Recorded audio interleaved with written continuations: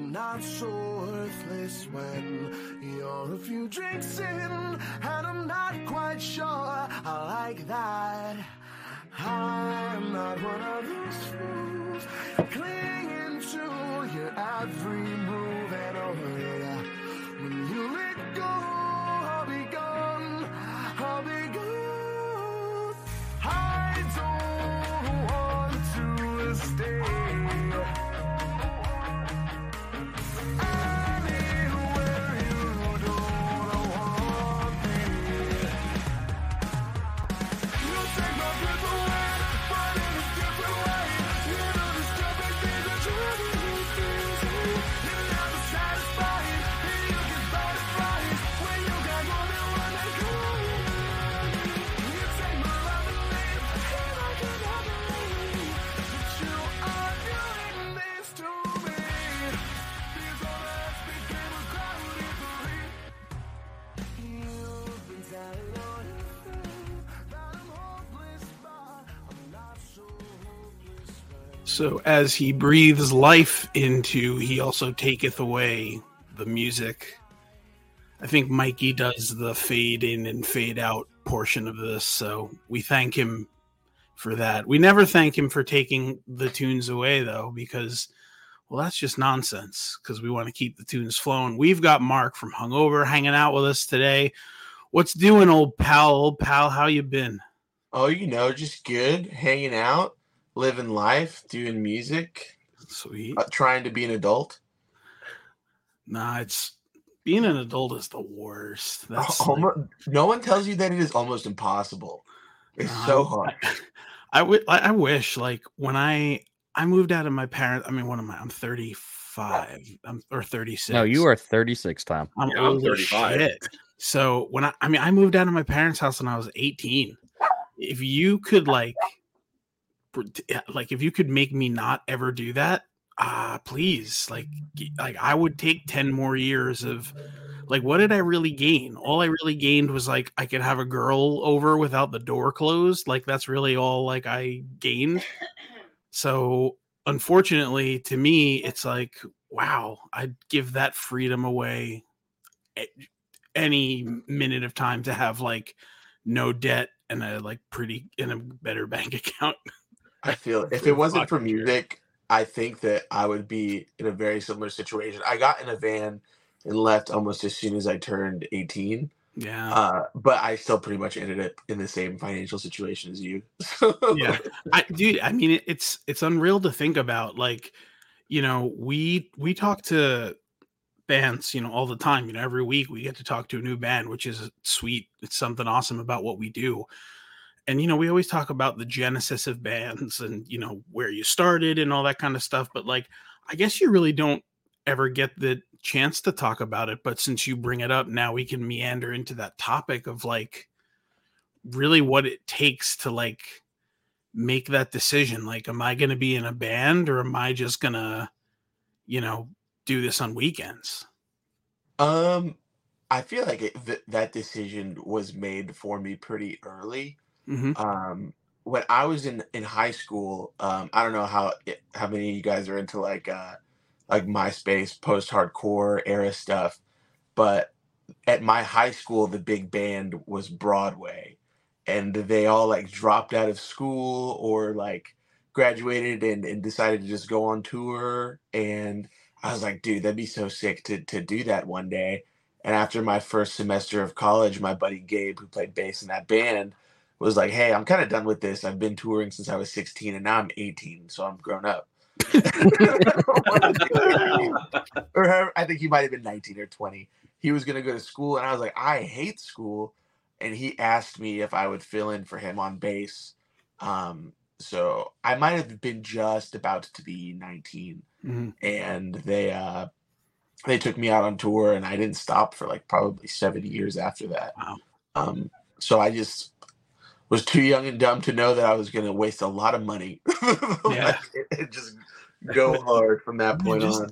Just in general, like, you almost kind of wonder, like, how many bands from your hometown, had they been able to flip that switch, would would have been really successful. Like, you never know. And then I guess the other side of it too is like, you always wonder what bands had that determination that should have, like, that should have died in their hometown. So you've got the two different sides of that whole deal kind of, but I don't know. I just think it's so fascinating talking about, that moment when you knew it clicked, because that's hard for a lot of people. You leave behind so much, especially if you're a little bit older and you decide to do this. I mean, you leave behind all of this. I mean, your place that you're renting that you pay every month, that, your job that's been supporting you and all that kind of stuff. And, I'm sure it's so difficult to just snap your fingers and be like, yeah, let's go. So Yeah, commendations for that, man, for being able to do it. big time. And I have 2 kids now, so it's even harder. Wow. Yeah. Jeez. Wild. Like I'm very stable at home. So Mhm. like now that we're starting to roll into, I'm in 2 projects that are both starting to put out music and like Great. Yeah. talking about shows and how we're going to push the record and how we're going to do this and how we're going to do that or whatever. And I'm like, am I going to miss a weekend? Like, am I going to miss this? Am I going to miss that? I've become, Yeah. especially post pandemic, Yeah, of I'm course. so used to being at home, like Yeah. it's weird. It's very interesting. And like your profession too, man, doesn't make it super easy to take time off. Like, yeah, because we know you're a barber because you cut Justin's hair. So like we basically do a podcast every 2 months. Literally, like no joke. every 2 months, you wait that long? Yeah, typically it's goes getting out pretty nice. long. It's getting pretty long, so I gotta go back. Dude. Yeah. Dude, I'm like an It's been every about 2 3 months. weeker. Oh, 2 or man. 3 weeks is like the max for me. But But I like wanna I said, talk like about- it's super tough, man, because I make my appointment with my barber like literally months in advance, and then like my barber went to the Dominican Republic, and the week I needed to get a haircut was when he was on vacation. I thought my world was gonna end. Oh, dude, I get that all the time. I get a text once a week at least that says, "Oh my God, it's impossible to get in with you," and I'm like, 6 other people figured it out. Like, what do you mean it's impossible? yeah, I don't think I've ever had a crazy. hard time like booking with you at all. Yeah, but you're doing it probably more than the day before. Oh yeah, that is true. I'm doing like Yeah. maybe like 3 or 4 days before. Yeah, you can usually get in with no problem if you do it that early. But I want to we touched upon it a little bit, but I don't think that Mikey and Tom know how influential Broadway was to the Florida scene, like not even just Orlando. It was crazy how, because I knew I think when they wrote Kingdoms, my buddy Gabe was not in the band yet, or maybe he was or was about to be. I'm not quite sure. But I just remember like they were like, "Do you want to play bass?" And he was gone, and he was in Japan, and he was in, I think they went to Australia, and he was here and in Canada and all. And it's like, dude, he was a baby. Like he was a he was a kid. I remember one time I hit him up, and I was like, "Hey man, how you been?" He was doing FLVS, Florida Virtual School, and he goes, "Oh, Johnny Craig just helped me with my math homework," and I was like, "That's so we're 16." I was like, "That's so weird." Like That's also kind of I don't scary. know. And you got to see your friend. It's Kissimmee in Orlando, and I guess Florida in general is like, it's like that joke, like, how do you know everyone? We all went to Florida together, Yeah. So everybody knows everybody, and to see this band just like start to ascend, like one day they're playing the church in your hometown, and then a few months later they're on Fuse, like that's crazy. Like it was such a big deal, and it just seemed like, maybe not to the rest of the world, but to Florida, it seemed like they were the biggest thing at the time. It was wild. I feel like it was them and like Burden of a Day were the two Florida bands that were just absolutely crushing it in like the 2007 to 2010 like range. And like, Yeah. So Broadway, they had, like Mark said, they had Johnny Craig on a track. They had Craig Owens on a track for their debut album. Those are big names. The band, I think Kingdoms was recorded with Jack Fowler was still in the band. Yeah. Wow. So Dude, Jack that Fowler from Sleeping with Sirens. if you look at that family tree, it's actually crazy. So Greg from Cashed Out sang for Broadway before Misha sang for Broadway. Jack went on to be in Sleeping. Jake went on to be in Memphis. Sean did a bunch of stuff. He was in this band, The Atlantic, for a little bit. Now he's in Hungover. Not as cool as those other bands, but like just it goes on and on and on and on. Like Felipe is in Rain City Drive now. There's just so much has come from that project. It's actually wild to think about. That Rain City Drive, that's like the Slaves reboot, right? Yeah, they got the dude from one of the dudes from The Voice is actually in their band now. He rips. He's a really talented singer. See, also bands are doing like reboots now. Like even bands are doing that. Well, I think the name was questionable to begin with. Yeah, it's not my favorite thing that I've ever heard. So which the band that was formerly that band, that was Johnny Craig's band, right? Yeah, Johnny Craig's no longer in it now. And then Issues, who was Issues? That was Tyler Carter. Tyler Carter. I don't know, man. I can't. It's hard to keep up with all this stuff, you know. But like, it's almost impossible. There's so many. That's the best and worst thing about music now, is that you might not ever get to hear what could be your favorite band because the market is so not. I wouldn't say oversaturated because it's great that so much music is coming out, but I think over 1,000 songs a day, maybe 10,000 or something. I forget the number. Get uploaded to Spotify every single day. That's a ton of music. Like that's so much. It's wild. Like 60 years ago, if you were really into this one like specific type of jazz, you had to like find a club that like somewhere like miles away. Then you have to be like lucky enough to be in the city that had that music. Yeah. Now you could just type in like exactly. You can just be like Latin jazz from the 1970s, and you have like every single Latin jazz song that's ever been recorded at your fingertips. It's like wild to think about. You know, the existence of Spotify and Apple Music in general are to a listener just the greatest thing in the world. You know, I mean, I could, no matter where I am, you know, all I have to do is just look at my phone, and you know, it used to be when you would be having an argument with your friends where you'd be like, yeah, you know, Alexis on fire, and someone would be like, yeah, no, Alex is on fire. And then you'd be like, you know, get into fucking physical arguments about it. Like that's what used to happen then. And you only could really figure that out if you like went on pure volume or like actually went to go see the band. But like nowadays, man, like nowadays it's awesome because you could, you know, be astounded by this if you were in like your 50s and 60s and you grew up loving music and buying vinyl and 8-track and cassettes and doing all that jazz, and now it's all boom right there. But the other side of it, which like kind of always sucks to me, is just hearing how these you know, different networks to get music to people and these streaming services, they just kind of like hack it up and sort of take advantage of their artists. You know, like you see some of these, you know, bands that you think are tremendously successful, and you know, you look, oh, you've got, you know, this many plays, and oh, you guys must be hitting it big, and then you know, they text you a picture of their, you know, their check from them, and it's like $56, you know, and it's just like it's really insane. It rips. It just like rips your heart out. It's not good. Yeah, we're in, this is like inside baseball, but now that we're getting ready to put out LP1 for Hungover, we're talking about what EP1 did.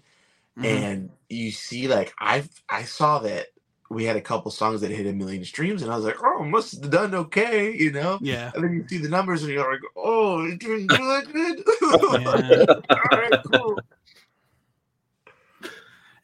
Well, as a consumer, like, I'm totally relying on like Spotify being around forever though, because I would say since I've joined Spotify Premium like 5 or 6 years ago, you know, since I pay $18 a month for that service, like I haven't bought as much music as I used to. Like I used to have so much physical music. And then like eventually it started just taking over my living space that I was just like, I don't know if I really like want this to just like clutter my house at this point. So like that's why I kind of made the switch to Spotify Premium. But like, let's say Spotify tomorrow is just like wiped out.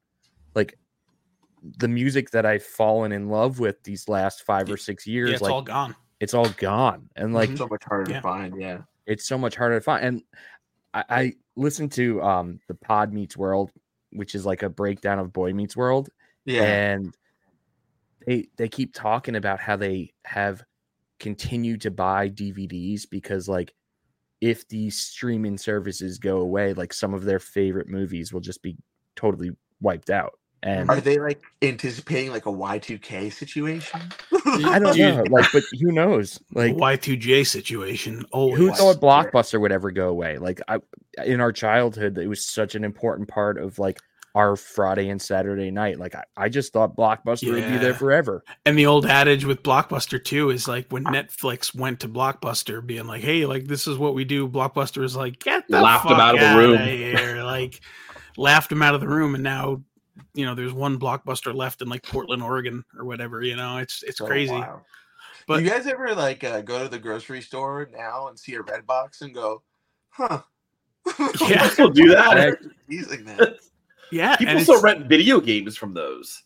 That's, I guess, yeah, that's cool. I never even thought about that. I'm not a and you huge- know, but like not like the thing, and I'm not a huge gamer either, but the way that video games are tailored now, it's like a multi-month long experience. It's like it's so hard for like a GameFly to work now, you know, like what Blockbuster was doing, where you could rent games from Blockbuster. GameFly was essentially like, here, we'll, you know, ship you a disc and you can play the game and we'll charge you by day, and when you're done you can send it back. But like the reality of it is like, you know, especially now with games like the way they're built now, is like you have all of these things to explore and do, and like you'd never be able to play a game for 2 days and then just return it.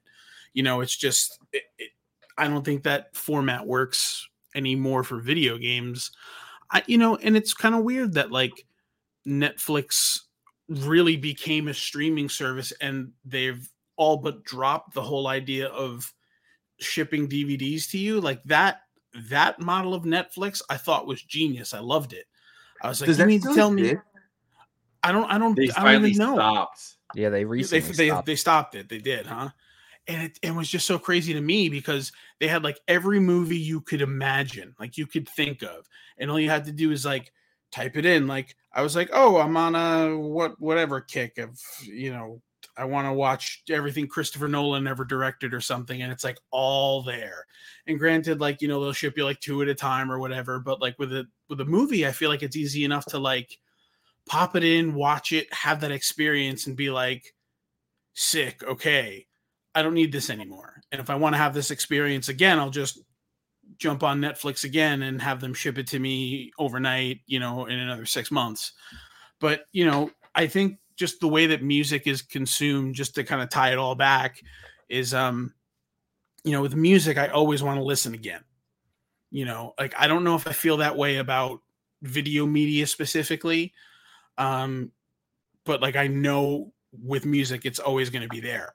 And it just sucks that like, when you look at DVD, like residuals versus musician residuals in general, like musicians are always getting their legs cut out from under them. And you're talking like a copious ingestion of content from from consumer to musician, right? You're talking like an album, which, you know, granted, like movies take years to produce, but I mean, you have the theater, you have this, you have that, you have the DVD sales and all this stuff. With music, it's like, we took a year writing this album. This album's out. Yeah. You know, Enjoy like, it. please do something, you know? And it's just like, I don't know. And it just sucks that the, you know, the musician side of all of this just kind of gets dunked underwater.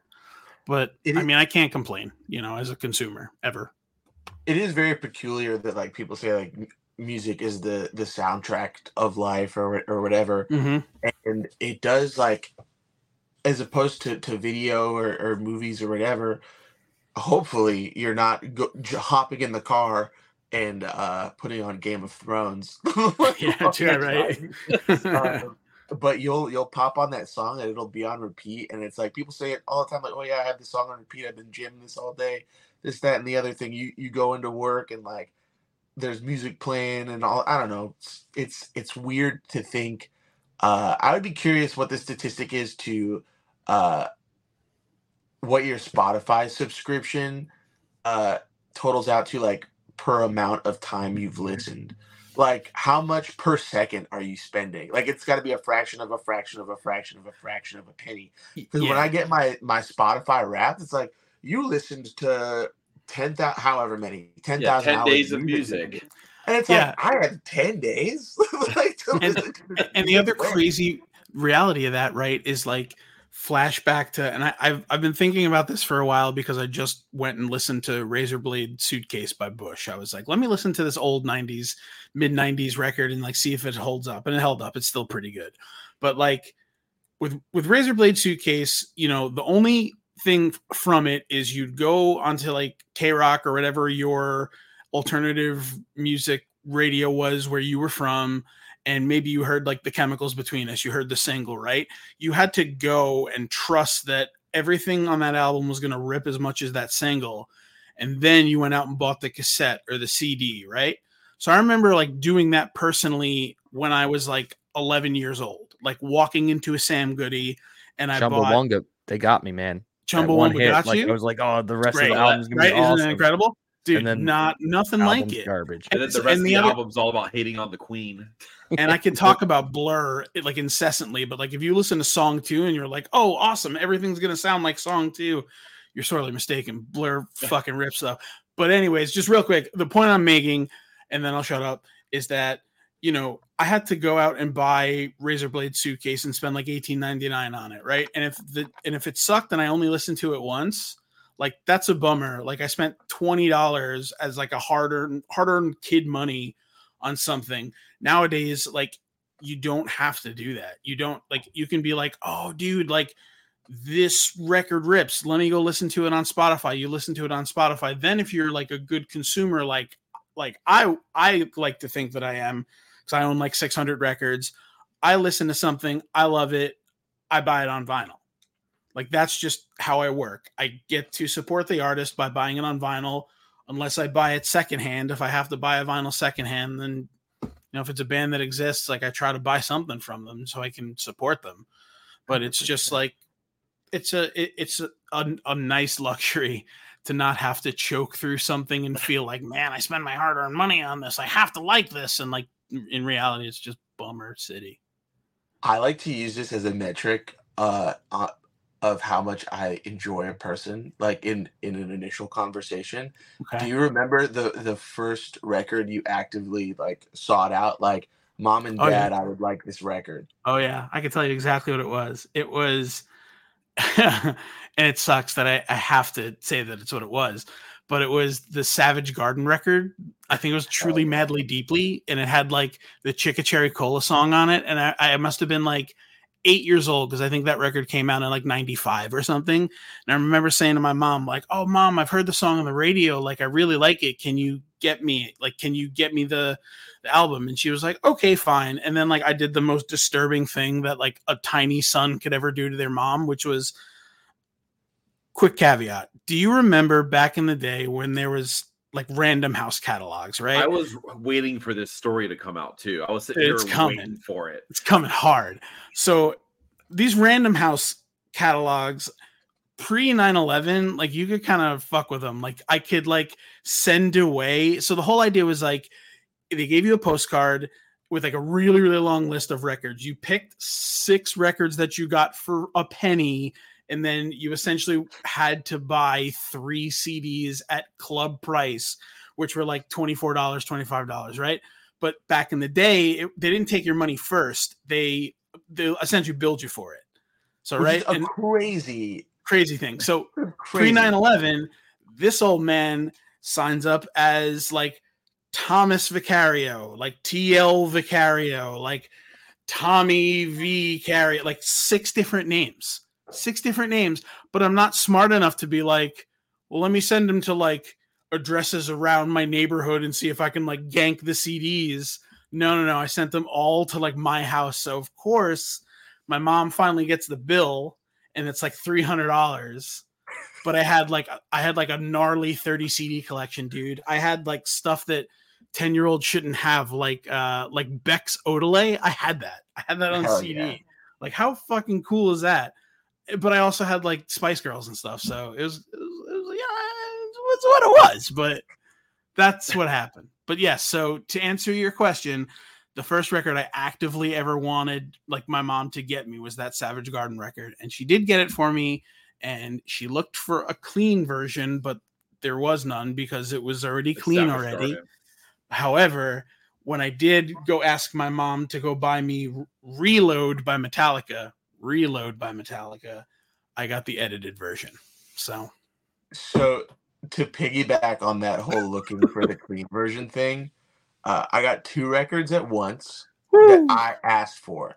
Right. Previous to this, I was given a Backstreet Boys record and an NSYNC record because my mom knew I liked the songs. Yeah. But the first 2 records I asked for were, I don't know if it was called Livin' La Vida Loca or it was like self-titled Ricky Martin or what. I asked for that record. And if you know me as a person, you know that this is the duality of me. The other record I asked for was It's Dark and Hell is Hot by DMX. And my mom did find a censored version of that record, which is insane because it's like every other word is cut out, and then every other word that isn't cut out is just barking. Yeah, I mean, what else were you gonna get with DMX? You knew you were gonna get barking. Yeah, dude, my cousins put me onto DMX. I was like, this is incredible. Like, it's so, as a 6-year-old, like, why was I listening to that? But it was like, am I the whole record. I got into Mystical through Now That's What I Call Music Volume like 8 because they had Bitch on it, and they blurred all of it out. That's incredible. What a powerful compilation, dude. I honestly, compilations were like kind of like my lifeblood back in the day. Like, that's how I found out about so much cool shit. Like, I remember going to like a music festival when I was like 17, and I just got like a plastic bag of samplers from all these different like labels. And like, it was back in the day when like Sub City is going to give you this sampler, and Hopeless is going to give you this, and Epitaph is going to give you this. And like it was so cool. And then like you look in your bag, and like I had like a Punkorama and like all this shit. Dude, I found out about so much music through compilations that like it almost like totally bums me out that like they really don't exist as much anymore. Like, I saw that Smart Punk just announced a Blink comp, which like I'm super stoked on, especially Untitled record, because I can't wait to hear what people's takes on that are going to be. But I feel like comps are gone, and I guess it's kind of hard to like get a comp on vinyl or something, unless you're literally buying it to listen to the whole comp. But like, having it on CD was cool. Like, I had a comp from Equal Vision Records that had like the first Circa Survive song on it ever, and it was track 1, and I listened to track 1 like 50 times, and it was great. So the laser burned the CD. Yeah, so like the CD was literal dust, but like that was how I did shit. And then like when finally like some online shit started coming, I mentioned Pure Volume again, as silly as it sounds, but Pure Volume and mp3.com, like I started learning about record labels, and like, I was like an 18-year-old, and I was like, okay, like I love Saves the Day, and they were on Vagrant, so let me check out all the other bands on Vagrant. So I did, and then I liked some of them, and it's just like, that's how my crazy brain worked. But kind of nowadays is sort of like you just have this huge internet that never ends, and like you could find out about anybody from anywhere. Well, that's kind of the dope part, is that like there's a kid who loves pop punk so much that they will make a playlist, and they will champion that playlist, and they'll put it in the Defend Pop Punk group, and they'll put it in Reddit, and they'll put it on this, and they'll put it on that. And then there are some playlists that I've looked at, and I'm like, this has 10,000 saves. like that's crazy. So while there's not that now, that's what I call music comp, or like my favorite was always the Warped Tour compilation. I look forward to that every year. So good. Now, like there are so many people who like they're curating things on their own, and it comes down to the person. Like if I really like Justin's taste, I could just go to his Spotify profile and go, oh dang, he has this lit ass Frank Sinatra playlist or whatever it is, like I just like get you can kind of look into someone's psychology or whatever. Like if you looked at my Spotify playlist, you'd be like, this dude is curating a weird vibe for sure. That was definitely the only cool thing about the Microsoft Zune is if you walked next to someone near someone who had a Microsoft Zune, like close enough to them, you could like peer into what they're listening to and like see like what they Pokemon listen Go for to. music. Yeah. But like I remember like that was a selling point. Like back in the day when I sold iPods, I'd be like, you can get the Apple iPod, which fucking rips face and is going to live forever. Or you could get the Microsoft Zune and like share your playlist with your friend like while you're jogging. And they're like, I'm going to get the iPod because I'm not a fucking idiot. And I was like, shout out to Guardians of the Galaxy 3 for having a Zune. did they really have a Microsoft They Zune? really had a Microsoft Zune in the movie. I remember. I don't even know what they are or look like. Dude, Oh, they are. it looks like look at them. It's like a chunky boy, and it's like a Zune. I Yeah. can't explain it to you other than saying Zune. It looks like a fitter iPad, like iPod, like or the iPod Yeah. Touch back in the day. Is literally what it looks like. And it's also reminding me of like other things that have been archived in my brain forever. Like Creative Labs made one that I remember. That was like we also had on the same planogram as the Zune to try to sell it. And Well, I think Dude, I Soulja definitely Boy never recently came saw a out with one single too. person with one of those. what with the Zune? Yeah, I never. had friends with Zune. They were like hardcore, like the same people who refuse to have like an Apple phone. The hardcore Android people, they had Zunes. I promise. I mean, never I saw know they one. are out there. They're out there. Zunes. I had a mini disc player back in the day.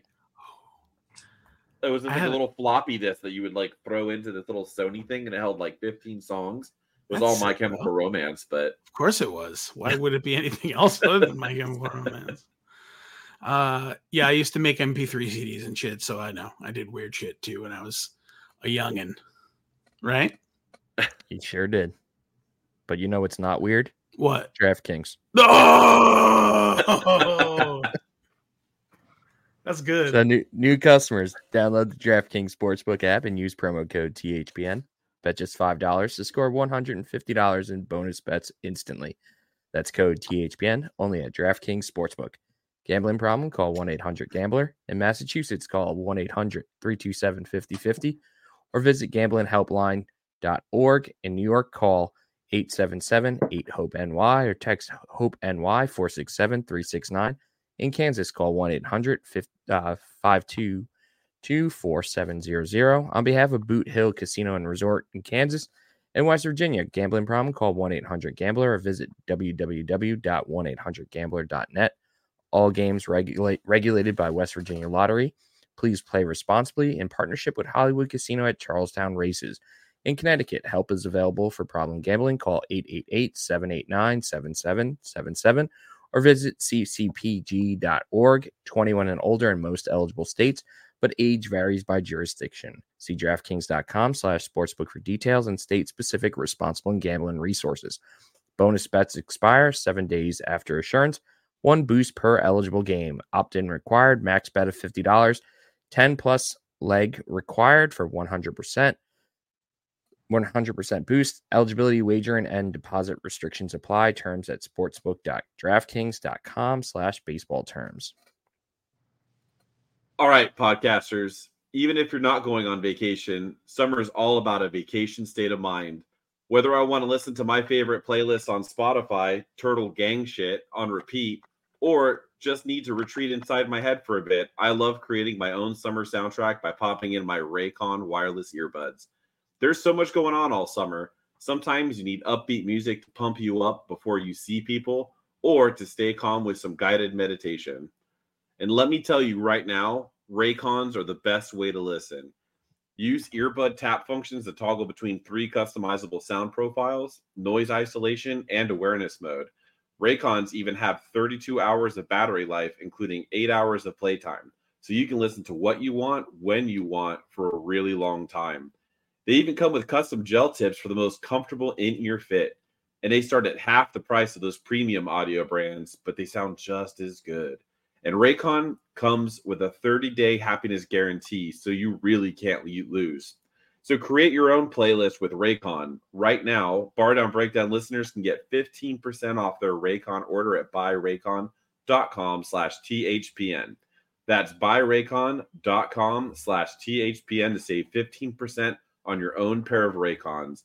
Buyraycon.com/THPN for the offer. Boom. That's how it's done, Justin. Well done. I do love that playlist, though. Yeah, Turtle what Gang is that shit. playlist? Yeah, what the hell is that? It's actually called fucking Turtle Gang shit, but I had to keep it clean for the ad. But it's called Turtle Gang shit. It's got some good bands on there. All right. So yeah, Mark, let's jump into a little Hungover talk. So, did you kind of go from playing bass and Broadway to just jumping into Hungover, or was there kind of an in between? So that's actually pretty much the way you said it is exactly how it happened. I played bass on the last Broadway tour, which was like crazy because I went from being a local musician to touring across the country. And that tour, we supported Red Jumpsuit Apparatus. So my first tour ever, I was very, very fortunate to be given that opportunity. And then there was talk about like doing Soundwave Festival in Australia and maybe hitting Japan. And I was like, oh my God, my life is about to change. And then Broadway broke up. And I was like, well, on to the next thing, I guess. And I was in a band with one of the guys who used to be in Hungover that was in it at the time. They needed a guitar player, and like playing guitar is not really my thing. I wanted to play bass and something, and I was like, you know what? I'm just gonna do this thing until something comes along where I could play bass or whatever. Like I'll join another metalcore band or something. And then they started touring, and I was like, well, like I know what tour is like, so that'll be cool. And we did our first tour, 3 shows, with this band Glazed, who are our best friends in the whole world. And it was awful. It was so bad. The Orlando show is good because we're from Orlando. But I was like, we're playing to 9 people in a vape store. And I was like, this is not touring. Like, where's Cartel and Hawthorne Heights? What's going on? So it was kind of back to the drawing board, and I was like, all right, how do I use my experience from this project prior to try and like elevate this project? Because all the pieces were there, like the songs were good. People were starting to get really into Hungover before I joined. They had like a presence about them locally. It had all the workings of something that could be really cool. And just, I think I came in right at the right time where they were probably also looking to make that next step onto the next level. And then our singer left, and it became this situation where they're like, we have like 7 shows booked. We don't want to drop them.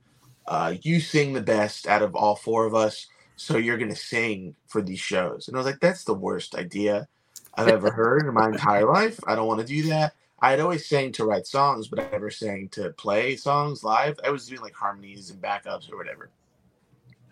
So I was like, all right, cool. I'll do this for these shows. And then towards the end of that string of shows, they're like, hey, you know those songs that you wrote? You wanna start playing some of them? And I was like, no. Like, I don't want to do that. So we started doing that. And then we booked some more shows, and I was like, are we going to find another singer? And they were like, we'll see. And then they were like, you want to record a song? And I was like, okay, I guess so, but we'll just do this one thing, right? And at this point, like, I've kind of already accepted, like, I'm going to probably sing for this. Like, if I'm recording a song, like, we're not going to find another singer if we're putting out a song with a singer on it, and the singer is me, and I'm already in the band. So then that's when we recorded Girlfriend. We put out the music video, and I think that is what truly took us, like, the next, like, from local DIY band to DIY touring band. It kind of legitimized us in the eyes of a lot of people. And then we recorded an EP and started playing shows off of that. And I was like, oh, I'm not gonna not sing for this band. Like I'm gonna be singing for this band for the foreseeable future. Because it's going pretty okay. And then yeah, that's kind of how we got to where Hungover is now. Wilt came out. We got a lot of really cool attention from the original release. And then we got picked by Smart Punk maybe like 6 to 12 months after we put out the first version of Wilt, and then they reissued it. And then we end up here. Was there like a sweet local like discovery like story? Like did Smart Punk and like Grant come to one of your shows and like, we're gonna sign this band, like they got it? So we have not anymore because we're old, but we used to have this lore about us, and it was never that Hungover was really good live. It was that Hungover is crazy and will jump off of stuff and will do X, Y, and Z. Like everything short of, we'll be very respectful of the venue, but you're gonna think we're gonna break something until we're done. Like that was kind of the vibe. And the songs were recorded way better than we could have played them at the time. Because, like, there's tracks, there's harmonies. Like, we weren't playing to a click. Like, we had shitty combo amps, and we were just trying our best, you know. But eventually, like, you pick up a good piece of gear here. Like, you figure out, oh, maybe we should start playing to a click track. Other people do that, and it works out pretty good for them. So we just started doing that and, like, doing little runs and getting tight. And we had entertained a few offers from some people that we were surprised that we were even talking to. We got put on BBC Radio after the first version of Wilt came out with like no label, no reps, no management, no booking, no PR, no anything. We were like, this doesn't make any sense. And then we got asked to be in Rock Sound. We got like a 2-page spread in Rock Sound. We got a feature in Alt Press. And just some other random things. Shout out Becky from Big Picture Media. She hooked it up super hard on the Girlfriend release, and I think that helped us get a lot of traction. But as far as the EP, that was just us pushing as hard as we could possibly push. So I think just us touring, us getting some press, us getting some radio play, that kind of got the attention of Smart Punk, and we met up with them at Ollie's Public House. Shout out Pub House. And it was pretty much a done deal from there. And we've been working with them ever since. Hell yeah. I love that. And I'm assuming the LP that you guys are recording would still be with Smart Punk? Yeah, we'll be putting that out with Smart Punk. I can't give a date yet for the actual LP, but do you know when this podcast comes out? In a couple of weeks, probably Okay. 2 or 3, I think. So that'll be like early September, probably. Yeah. Maybe a few weeks after that, we might have something cool for you guys to pre-save. Okay. So stuff will be coming out soon. It's been a long time. It feels weird to talk about it to people who aren't in my house or in my band or working at the record label, because it's been such like a close thing for so long. Been working on the record for like, there are songs on this record that like the skeletons of them precede Wilt. So a lot of these songs we've been working on for a really, really long time. We recorded a whole record. We re-recorded that whole record. There's a whole pandemic in there. Austin and Evan left the band. Evan came back briefly, left again. Evan moved to Colorado. Gabe, who's still in the band, moved to Vegas. I had another child. Sean opened 2 restaurants. It's been a whole thing, and not to mention just like personal stuff, band stuff. There's 3 of us and there used to be 5 of us, like interpersonal relationships, all that stuff. We've gone through so much, and there's been so many different versions of this record. Like I sent some tracks to J-Rob, I think like 6 months ago, and some of those tracks are way different now. But like mix wise. Yeah, it was like the first mix. Yeah, mix wise, master wise. And it was one of those things where like we were just talking about it while I was cutting his hair. And I was like, I gotta get these songs to somebody. Like, I have to show them, and we're talking about them. Yeah, because I think you were like you had just started leaking them on TikTok.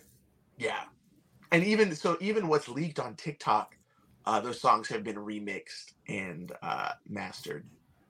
So what I can say is we recorded the record that it exists. I promise. To anyone listening, it exists. There are 11 songs on it. We recorded it with Sean Dolich, who is he's in Mood Ring. He just got off of tour with Our Last Night not that long ago. Producer extraordinaire in one of my favorite local bands of all time, Iglesia. Shout out to Iglesia. He's gonna hate me for saying that. Alan Reitman, who did all of Wilt except for mastering, mixed this record and did the vocal production, and Alan Douches, who mastered Wilt. He's done a bunch of other cool stuff like Fall Out Boy and Mayday Parade. He mastered this record again. So we really took the time on these songs and did our best to put them in the hands of people to where, like, we're given very few notes. Like, if you're in the camp and on the team, it's because we trust you and we trust that you're going to do what is best for these songs and for this record. And I think that when it's finally out, people will be satisfied and impressed that it is a head and shoulders better and different than what we were doing before. It's funny too, because it's funny that you bring up Sean, because that kind of like ties in the episode that we had with Dom from Broadside. Yeah, he worked on the Broadside record as well. He worked on the Broadside record. He also worked on all the Old Again stuff. Mm-hmm. When Old Again was a thing. Like, I don't know, man. Like I try to tell people, like, or the Orlando scene, like, for what it is now, so many bands like had to break that barrier. And it was bands like Hungover and Old Again and, you know, Capstan. And I remember the first show I ever like met Mark at was in Capstan's living room. And that was like, I think that was your first Hungover show. That might have been your first Hungover show, or maybe your second. Captain House. There is I won't say what it is, but there is a nod to Capstan House in our new album artwork, or in our new single artwork, not the album artwork. Is it the keg falling off the roof, or Kevin shooting beer cans in the backyard? Not one. It'll be pretty apparent, but we give them a little bit of love. But yeah, it's crazy to which Caps? Do you remember which Capstan House show that was? It had to have been one that Hits Home played at too. So it had to have been Hits Home, Hungover. Was it the Northbound one? Yes, that's what it was. That makes sense. That makes a lot of sense. That's where I feel like that's like my canon event. Mm-hmm. Like that's where I met. That was probably like my 5th Hungover show. And you started like meeting everybody. Like everybody was at that show. Yeah, it was. Everybody was at that house all the time, constantly. So wild. And they're not like even originally from Orlando. Like, how did they get so like intertwined in the scene? Michigan? Yeah. Boz and Anthony are from Michigan. And then Harry, I don't remember where Harry was from. And then Joe's from New York. And then Scott, I think Scott's originally he may be from Orlando or like Melbourne, but I think he's from Florida originally. It's wild. It's crazy. Like, just like, I can vividly remember that house. Like, it's like just so ingrained in my memory, just walking in, there's a giant Steve Brule flag on the left. And then you have like the living room that they tore down to like do shows, and they like put everything back up like the next 2 days. It blows my mind how that house is just, I've seen it at its busiest, and I've seen it at its like the most calm, and it's the duality of that is just always going to be stuck in my head. Yeah, it's just a special place. It's the only place I've ever been that could have 200 people in it, and there's so much sweat in the air that it's misty, and then an hour later there's 4 of us on the floor playing like Mario Kart or something. Yeah. Like, this is so quick. Like this too, like it's the fastest turnaround time. So fast. It's like, all right, everybody's going to Denny's. Yeah. There's always a guy that has like his chest hair is like shaved in like a tie. I remember that. I don't remember that. I think he was like one of Jesse's friends from Tampa. And he would always come, and he had like his whole like chest hair was like like a perfect tie, like a Windsor knot tie. It was the fucking craziest thing. And That's he would always awesome. just get into the pit or Dang. the living room pit. That's legendary. Yeah. It's just these random like blips that just pop up in my head like, oh, I do remember that. Or did that actually happen? Freaking crazy. Well, speaking of house shows, I guess it's super relevant. Did you guys see that Taking Back Sunday house show that happened like yesterday on Long Wow. Island? Dude, they Get played out. legit a backyard on Long Island yesterday. If you tell me that Eddie Reyes showed up, I'm gonna flip this fucking table. No, I Okay, didn't good. see him. That's But incredible. our friend Kate Russell, who worked for I know Fearless, Kate. she put up the video, and I was like, "Holy crap! It looks bonkers." That's But also, that awesome. bad is super weird now because I just saw them at Four Chord, and they literally like talk like Christopher Walken. It's crazy. That's So wild. he's always done that. That's just It's He's bad. always done the Southern preacher, I can't Christopher stand him. Walken. Yeah, he does that all the time, and like It makes no sense. it's so aggravating to me because he writes such good music. And then whenever you see him, he's like, "Hey, this next song we gonna play for you is called Great Romance of the 20th Century." And you're like, dude, you're from fucking Lindenhurst. Stop.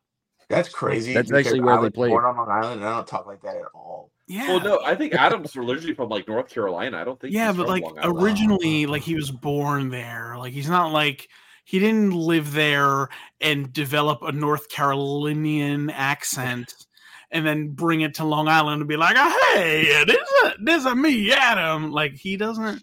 He just does that because like I But feel now he like sings like that too because does he? they did like Oh. a stripped down acoustic set at Four Chord because of the tornado, Oh, and he was tornado. actually like singing the songs Yeah. that way now. I was just I like, mean, like I that- don't even enjoy this. Haven't you've listened to the stuff in the church? Like that's kind of like what he does now. Yeah, Like he's I don't know, you know, people change the way they sing, you know, like It happens all the time. you but know. I did just see Andrew McMahon play in Old Mexico, which is a restaurant in Washington, PA. Did Because you of- go to the show with 15 people? Yeah, Oh, Dude. my Yeah, he Good. live streamed it too. I live streamed it. So I guess let's just put it out there because I've been keeping it inside. Yeah. So I'm at Four Chord, tornado comes through. We go under the awning and we're like, oh, maybe this will pass. We're watching the radar. Long story, it doesn't pass for a long time. So after like 2 hours, I was just like, you know, let's just chalk this up as a loss and head back to the hotel. Like I drove from Syracuse and I was like already beat. And I was like, I don't even know if this is going to happen. It's still pretty bad, the weather. So my wife and I are getting in the car and we're driving back to our hotel. We're about 15 minutes away from where Four Chord was. And we're about 3 minutes away from our hotel. And Andrew McMahon goes live on Instagram. And I'm like, oh, maybe there's like a festival update. Let me see what's going on. And he's like, I'm at this Mexican restaurant and I'm going to play my set. I'm going to play a small, like 3-song set. And I was like, Caitlin, like put this restaurant in your phone right now, talking to my wife. And it was less than 3 minutes away. That's And amazing. we pull in. And at this point, there was probably 6 people in there.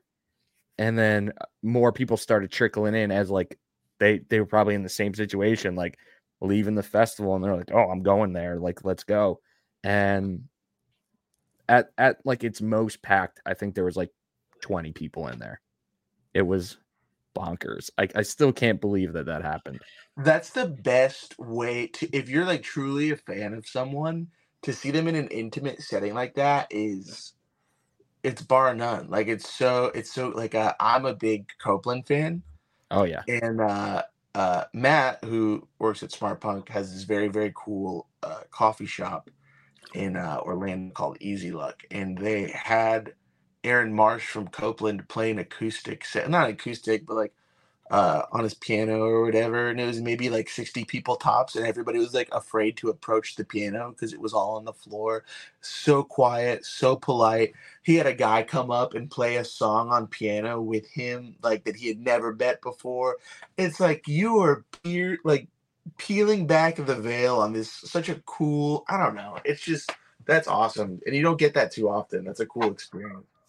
No, and like no joke, this is not a venue. This was literally probably where he went to eat dinner when like he realized his set was canceled. And then it was just like a few margaritas deep and it was like, fuck it, I'm gonna play a few songs in this random ass Mexican restaurant. Like Was it set up like for performance at all? No, No. Or was he it just brought an like, I'm acoustic by the guitar. bar? I'm by the bar, come here, I got my guitar, I'm gonna play a few songs. That's awesome. It was Wow. bonkers. That's Imagine special.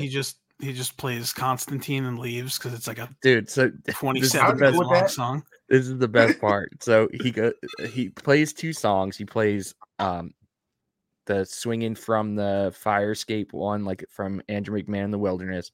Then he plays Mixtape. And then he's like, all right, I got time for one more song. And I was like, all right, I guess then you have to play Constantine. And he's just like, yeah, that's not going to happen. But you can hear me say it on the live stream. And he just looked at me like this dick. That's wild. He's like, we're not doing that. That song is so long. That's why. Tried to get as much as we could out of him. That's funny. Yeah.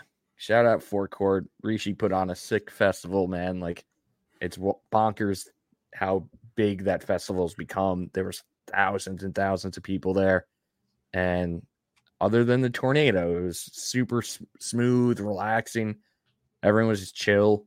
I really enjoyed that festival. It looked like a good time. Yeah. So Mikey, what? before you need to truly experience Fest. I Like, do. You really need to. And I think That's a bucket list for me. and I I've never think done this year's the year to do it because your friends in Out of Time, the guy that he's in our podcast, he's playing, and also a band that we both love, Inner Love, also playing. I think we're playing on the same stage too. Yeah, same stage, and then like also right after each other. You know who's probably playing at some point? Dikembe, and they fucking rule. They do And- roll.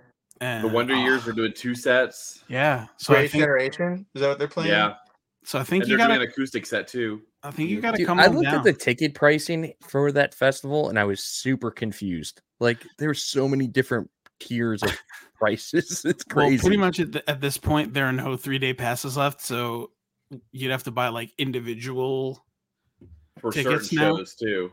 Yeah, it's kind of convoluted now. I don't know why they do it that way, but they do. But at any rate, maybe go to Fest because I think you'll have a good time, even though you're not going to drink PBR. You're still going to have a great time. Flows like water in that city. Sure does. It's like out of the tap. Yeah. Weird. A buddy of mine, I'm not going to say his name, he found out how to get legal lean and had some. Legal lean. Legal lean. I think I delivered that doing Uber Eats one time to a nightclub in Orlando. Legal lean. It's like cough syrup and Jolly not. Ranchers and Sprite. It's not what you want.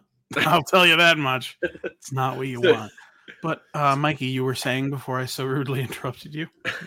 Nah, it's all good. Where were you going, Justin?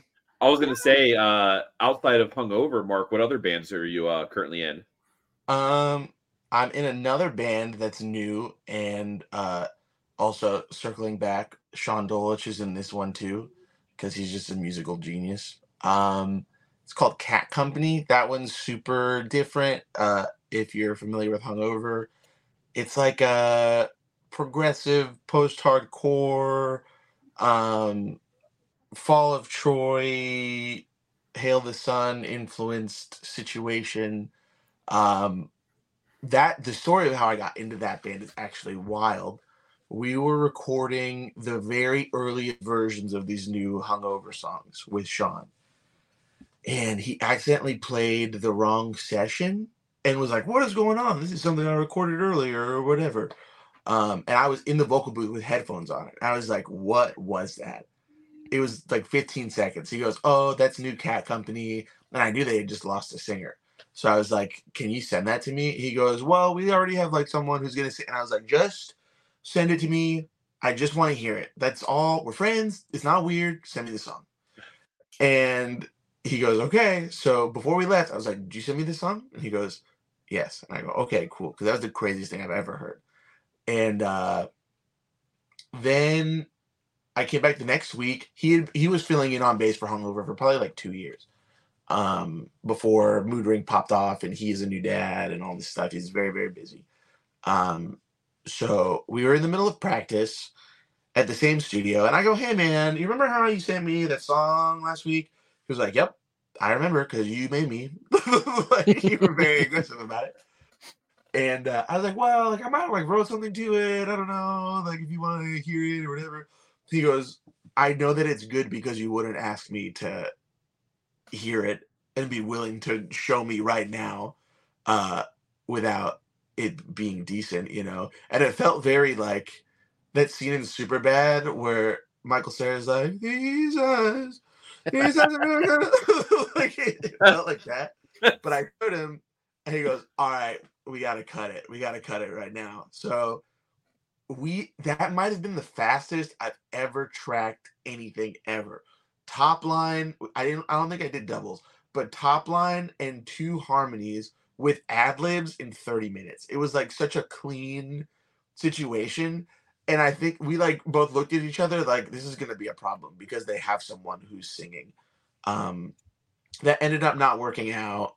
And then maybe a year and a half later, I had heard some more songs in this year and a half that I was also annoying about getting that I just held on to. Maybe I had a feeling, I don't know. But he goes, hey, last guy didn't work out. You want to try doing some stuff? And I said yes. I, at this point, did not know if I could scream or not. And I was like, yeah, I can scream. Like, let's do it. Like, sounds great. So then I figured out how to do that. Shout out Melissa Cross, Art of Screaming. And we had been working on music for quite a bit. We just put out a song called Cutie Carousel. I think it's 3 months ago. And the reception has been crazy. It's a totally different scene of music that I'm not used to. Totally different group of fans. And the support has just been wild. I was so sketched out to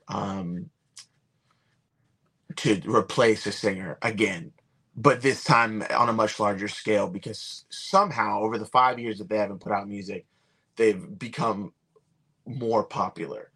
So I was ready for people to be like, he doesn't sing like Jay and blah, blah, blah, blah, and all this stuff. And I was a fan of the band before I joined the band. I think I used to play local shows with Jay all the time. I've always thought that he was super, super talented. And the stuff that he did on the self-titled Cat Company EP is crazy. Vocal range is insane. Lyrically insane. Screaming insane. The patterns, the cadences, it was a lot to live up to. And he set the bar super duper high. And I was so nervous about putting out this new music. And I could not have been received more fondly. And everybody's been so warm and so excited for more music from them. And we actually just put out a remix of the song with I don't know if you guys are familiar with Pulses. They're super, super cool from Virginia. In a similar vein as us. A little more swaggy, a little more cool. But just to see the reception has me excited for music in a new way that I didn't think was possible. Just like, I don't know, it's a different vision from Hungover, which is cool. I have almost no free time, so I don't know how I'm doing both, but we're rolling with it. You know, that project is super, super fun, and those guys just are so wildly creative, and I'm so fortunate to be in a project with them. it's crazy. Like we talked about it when like one time when I was in the chair, and we talked about like essentially it's swancore, and I hate that term so much, and I don't know why Yeah. I hate that term. But it's Will Swan and what he did with Dance Gavin Dance and Royal Coda and like all these bands like Wolf and Bear, and even like Yeti would be considered swancore in Orlando. But like Cat Company's been doing it for such a long time, and it's such a cool. It's something that I find myself listening to when I can't listen to pop punk or like metalcore anymore. Yeah. And it's just so like smooth and like I don't know. It's just a groovy thing to listen to just because everything meshes so well. But I remember when Cutie Carousel came out and you were telling me about it, and I was like, I'm gonna go check this out because I'm like secretly a huge Swancore fan. And as much as I can't stand the name of that genre, it's such a good single that came out, and it's like I understood like where you came from. We were like, how am I going to live up to these expectations? But it sounds so dynamically different that you put your own plug onto it, and it's like it's an awesome track. Thank you. I think if I tried to emulate Jay in any way, I think it would come off as insincere. And I didn't want to put together anything that didn't feel authentic, because coming into this project that's so foreign to me. But I'm still figuring it out. There's a lot of cool stuff that we're working on, and as we record more and more tracks, I'm starting to become more and more comfortable, and they're just so wildly supportive, and it's kind of one of those things to where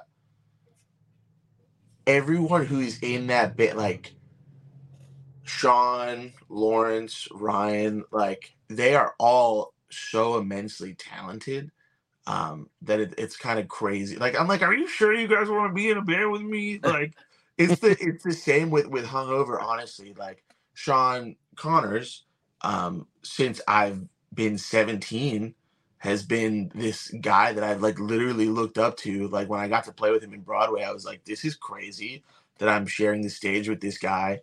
And Gabe possesses this insane talent to where he rips. Like everybody that I'm around musically is just so gifted, and I'm constantly in awe that I get to share these spaces with people, and that I get to create with these people, and that I get to just make, I don't know, it's just, it doesn't feel real sometimes. That it's just like, oh, I was just gifted this song that you wrote in the Google Drive, and now I get to sing on it, and it's like the coolest thing I've ever heard. And anyone that I'm in proximity with, like in either band, like just has the ability to like, here you go, fucking rock. So I've been feeling super lucky and super grateful about music lately. Love that. And do you have any shows lined up for the rest of the year in either projects? Hungover's working on booking some stuff right now. A lot of it has been like fly by the seat of our pants. There are a lot of really cool. You guys just did the 5-year Wilt too, like a couple months ago. We did the 5-year anniversary for Wilt a few months ago, which was crazy. Sold out a venue we've never sold out before. Reminded me that like people actually care and want to be involved and want more music, and it was just a crazy experience, a crazy time to be able to like fly in the OG lineup and be able to rip that. That was a really awesome time. Right now we're working on a new set with Gabe being in Vegas. It's a little touchy as far as like when he'll be in and when he'll be out, but we have some like really cool fill-ins. I don't know if you guys are familiar with Gene from Overthinker. He's been filling in Gabe's absence, and Gene I've known him since I was 16, just an absolute ripper.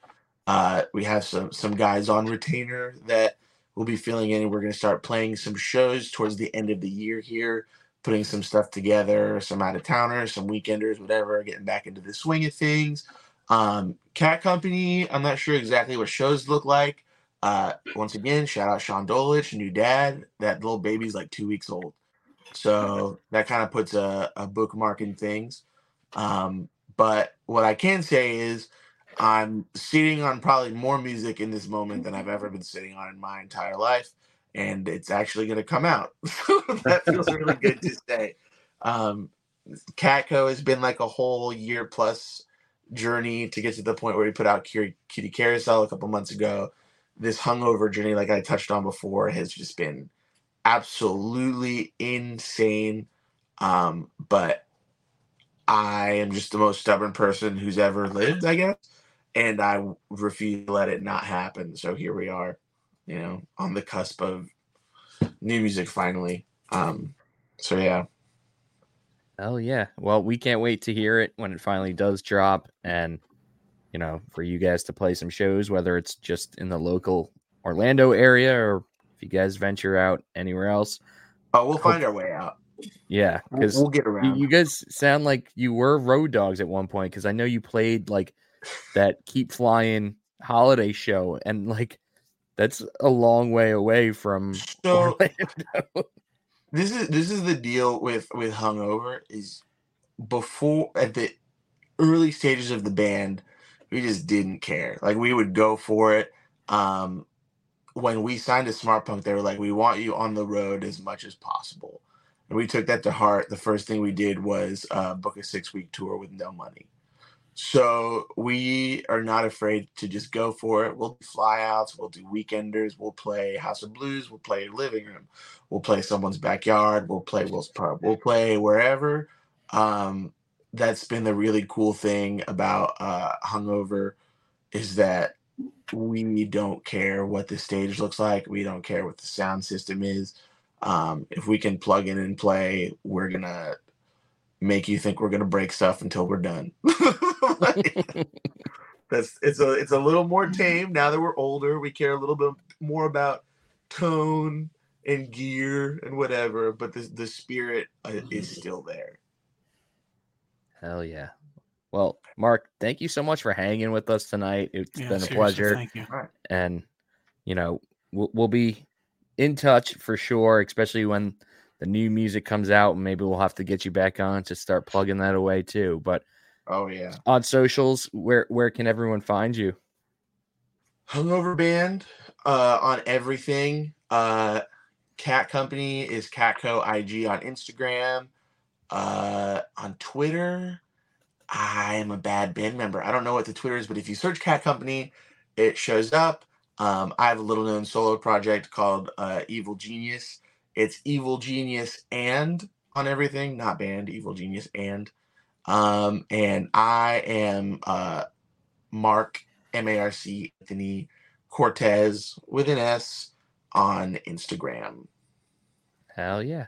And you can head over to the Hungover TikTok and get as many teasers from this upcoming album as he's willing to give us.